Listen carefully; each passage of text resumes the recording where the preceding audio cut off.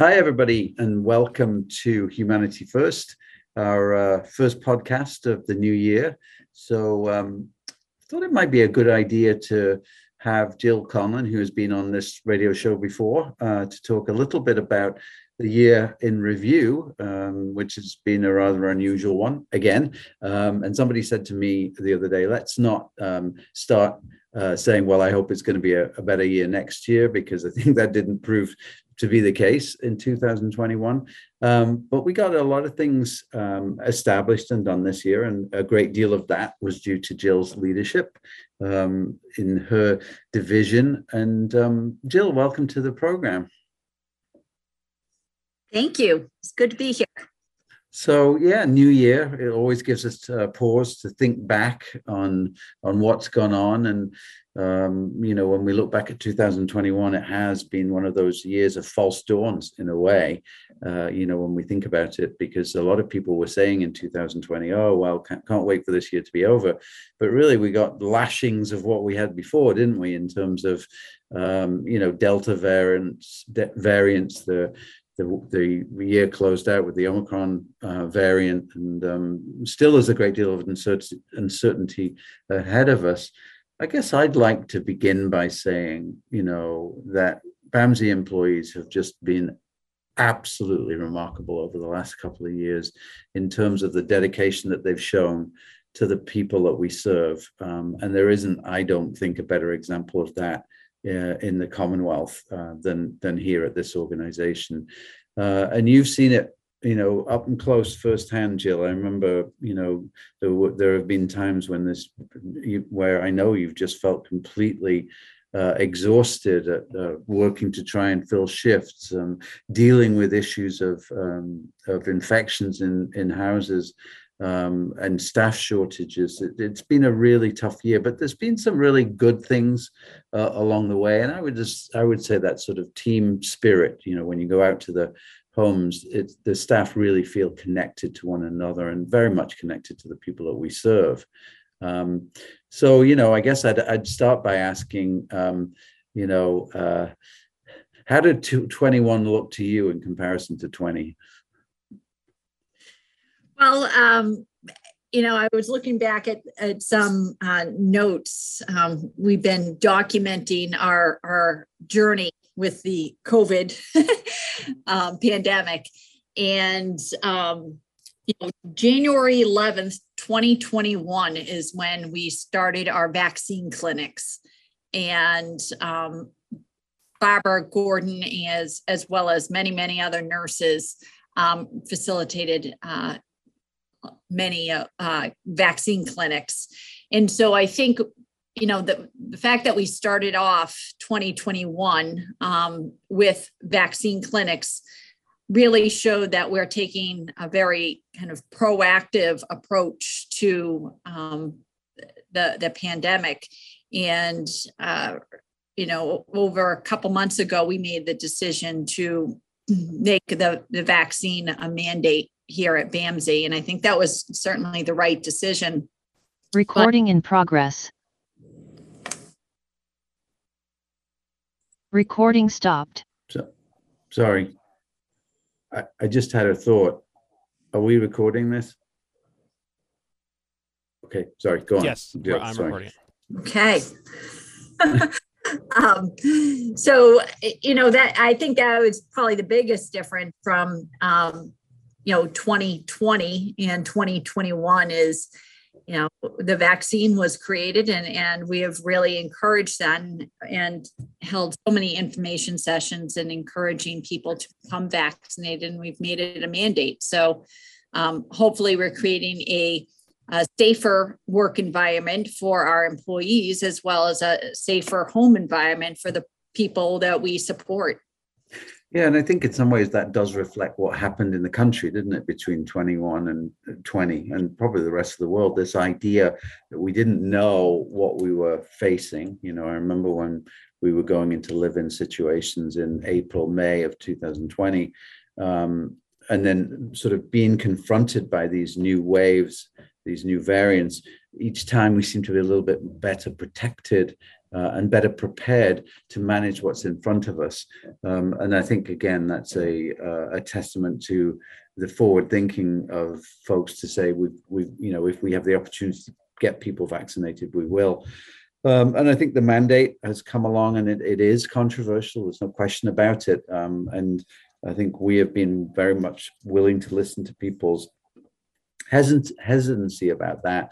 But the decision we've made has really escalated the increasing percentage of people who are already vaccinated. And the CDC is the Center for Disease Control and Prevention is really making this point that people who are vaccinated are less likely to end up in hospitals using those resources. And also what came out this weekend, of course, was the fact that, those people who are vaccinated and asymptomatic are less likely to spread the new variant. So, yeah, I think there's been a gradual education.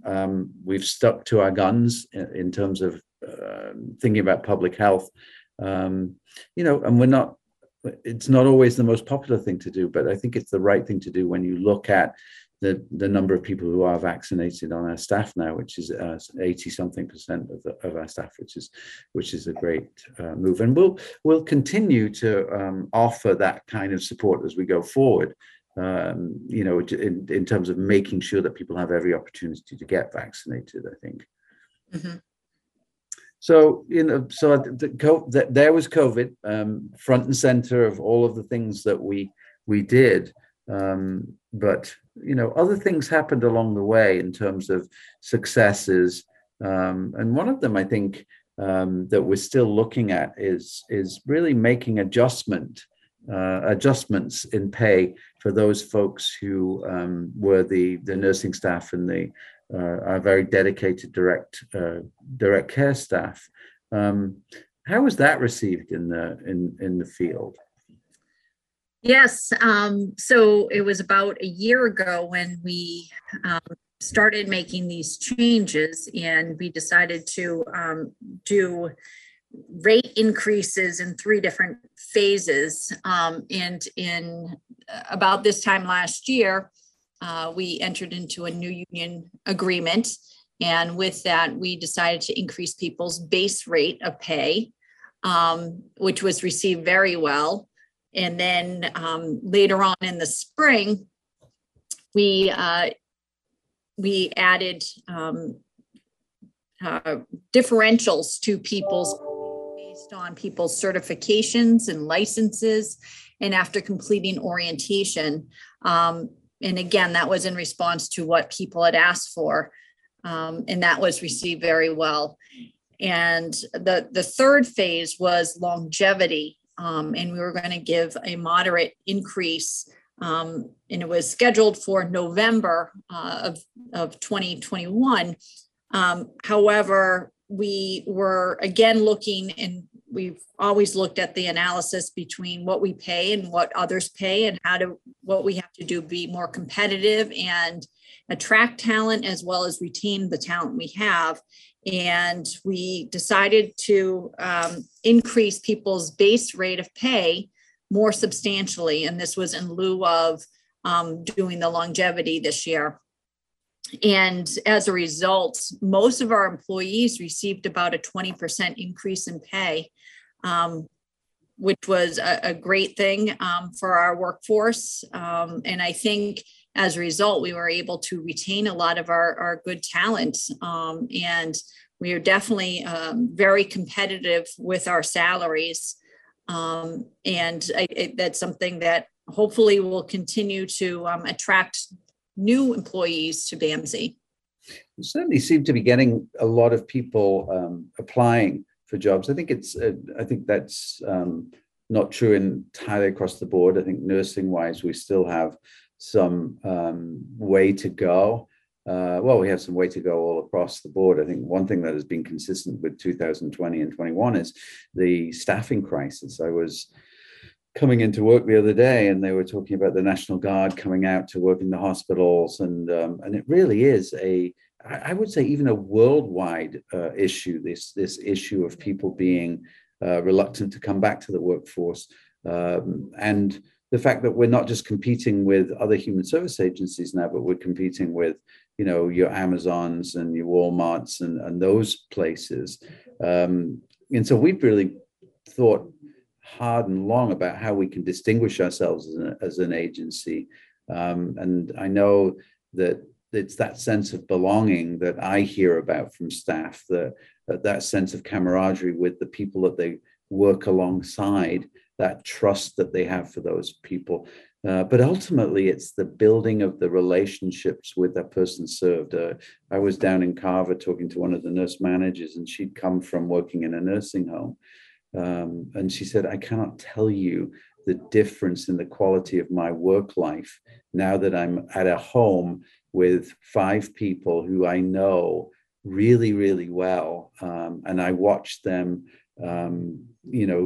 thrive and do well and reach their potential. And it's difficult to put a price on that, I would have thought. Yeah, I agree. It's definitely a big shift, whether you're a residential counselor or a LPN working in our home environments versus another, whether it's a nursing facility or a hospital environment. You do get to develop real relationships with both your colleagues as well as persons served, and you get to see what they like and their hobbies, and you get to know them as a whole person, which is such a wonderful thing, and it's really it adds to job satisfaction and enjoyment. Yeah. And I think the other thing about BAMSI is, there are a lot of programs here and there's a lot of opportunities for folks. And I think the thing that does distinguish us significantly from other places is that, we're not looking for a person just to fill a shift on a Thursday night. We're trying to talk about the relationship that a person has with BAMSI through a career. And those opportunities. And, I think we have beefed up some of those benefits as well for folks who are interested in going forward and learning and sort of taking their career to the next level. And I know that you've been a big part of the retention work group that we have. And talk a little bit about some of the things that we've been able to sort of carve out for folks that hopefully make BAMSI have a bit of pizzazz, if you like, or distinguishes us from other people. Yeah. So, I mean, I think it's about being creative as well as really listening to our employees. So, for nurses, we have recently launched the Baylor program, which I think is a creative way to attract talent for really hard to fill shifts. We also are creating, pick your own schedules for residential counselors. And we recognize that many people have a lot of competing priorities in their lives, whether it's, taking care of loved ones or school. And so it requires us to be a little more flexible for our work. But as far as, other benefits, we really want to invest in our workforce, and we have so many talented people who want to make BAMSI a career. And so whether it's, we have quite a few new people in the New and Emerging Leaders program where we invest in our employees who are either this is their first supervisory role, or people who have been identified as having the talent as well as their personal aspirations of being a leader in the future, and investing them now, and so they can develop those skill sets ahead of their time. We also have the partnerships with Southern New Hampshire University and UMass Lowell, so we can offer classes for our workforce so that they can continue their education and they can continue to grow at BAMSI. So I think a lot of those initiatives are really, again, responding to what our employees have asked for, really showing that we want to be an employer of choice and invest in our workforce. That's right, and make sure that people know more about the organization. I think it does. If you look at retention studies, if people are more aware of what their organization does, if somebody who's in one of our residential program knows that we have a elders program, that delivers food packages every month, it gets them more interested in what's going on in the sort of lifeblood of the organization. And I think folks have done a really good job of sort of making it clear that BAMSI is a bigger family than the family at Turnpike or wherever that might be. And, I think that's a real growth area for us going forward. I think, one of the things that's really been difficult for us is the DAHAB programs over the past couple of years, and the ability to keep those programs going. And do you see us sort of, do we see any light in terms of being able to get back to full capacity for our DAHAB programs? Well, again, I think it's, there's threats, there's also opportunities. Currently, the biggest challenge is transportation and figuring out a way for individuals to return to day programs. There's an eagerness for people to return. Of course, not everyone, but a lot of people are looking to return either part-time or full-time. And they're on the wait list because of transportation. And so there's a challenge there. I think there can be an opportunity for us to be a little more creative and see, is there a way that we can be that solution and help people be able to get from their homes to the day program so they can have meaningful days. And in the interim, I think we will continue to explore offering programs remotely through Zoom, as well as in some cases providing in-home day programming. Yeah, I mean, I do think that explanation is absolutely spot on, and it's also, I think, another definition of how we've managed to make things work over 2 really difficult years, and we are coming up on 2 difficult years. But finding a solution and actually putting yourself in the middle of the solution, I think has been a trait that I've seen a great deal since I've come to this wonderful agency. Well, we're looking at another year. I think we're probably going to look at another year with the tail of COVID tends to wag. But, we're looking at the therapeutic now in terms of what Pfizer are coming up with. We're looking at maybe some evidence that these new strains or variants aren't necessarily as strong as the next. We're developing in natural immunities, and as a country, I think we're getting more and more people vaccinated. So that, to me anyway, is the optimistic side of 2022. And we've survived 20 and 21. I think we'll thrive and grow in 22. So, Jill, thank you so much for spending the last 25 minutes with us. And we both look forward to 2022. Thank you. Yeah. Happy New Year. Yeah.